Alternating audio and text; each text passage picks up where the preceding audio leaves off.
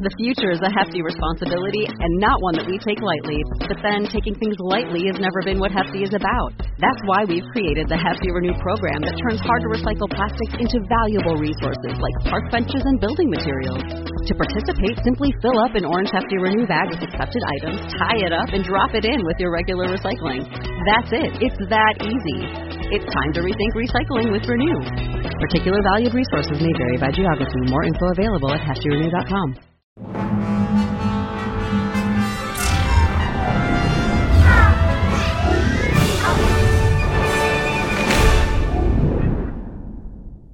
Hey, Rebel Rouser. I'm Alan Voivod, and this is Star Wars 7x7. We're at episode number 1636, and today we're going to start our year in review series where we check in on what happened in 2018 with the variety of Star Wars media that have come out over the past 12 months. And today we're going to start by looking at games and apps and virtual reality experiences, sort of the all other content, if you will, in the Star Wars galaxy. And I guess the big one that I thought I was going to be including in this was Secrets of the Empire, which is the in-person experience that's created by The Void and written by David S. Goyer. And, turns out that it actually came out in December of 2017 in Florida, and it wasn't until January that it came out in Anaheim. So can't quite cover that one. I will say, though, that things that ILM X Lab, the Experience Lab, have had a hand in creating, actually 2018 does have something, that Reflections video, which, if you recall that one, it was a little short film, like barely a minute, where two First Order stormtroopers are talking about how all the elevators are down, or something happened and Kylo Ren destroyed one and how difficult that was, and Captain Phasma overhears their conversation and they're like, whoever did this or whoever's in charge of this place should be shipped off to Hoth or something like that. So there's a neat little original trilogy source check there.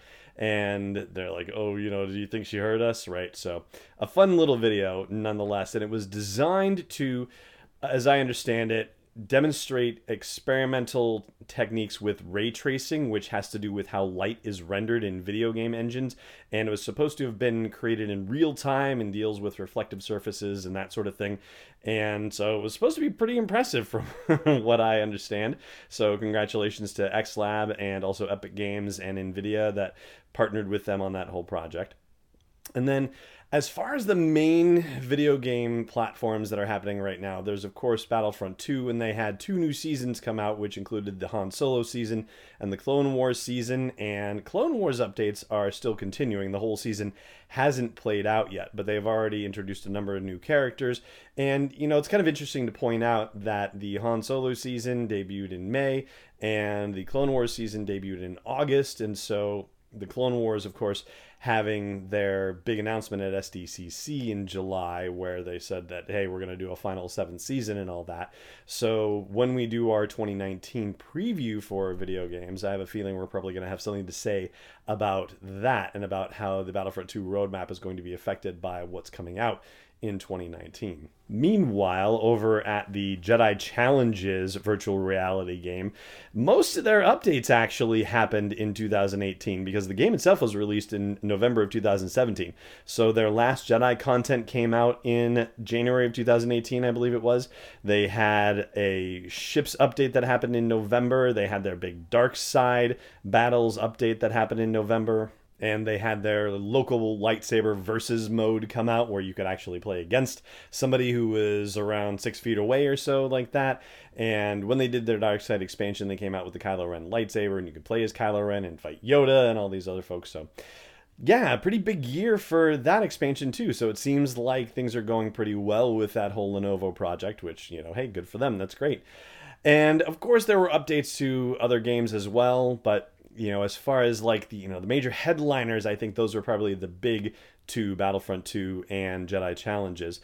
And, I play Galaxy of Heroes. I think that's probably the only game in the Star Wars realm that I'm actively playing right now. And so they had a whole bunch of characters come out over the course of the year and a whole bunch of new ships too. But, that sort of thing, like that's fun necessarily, but it doesn't oh gosh, doesn't necessarily advance the experience of Star Wars in the same way that Battlefront 2 new downloadable content does and the way that the Jedi Challenges situation does. They're just so immersive, comparatively speaking. So, as much fun as I have with Galaxy of Heroes from time to time, yeah, I understand it's just not the same thing.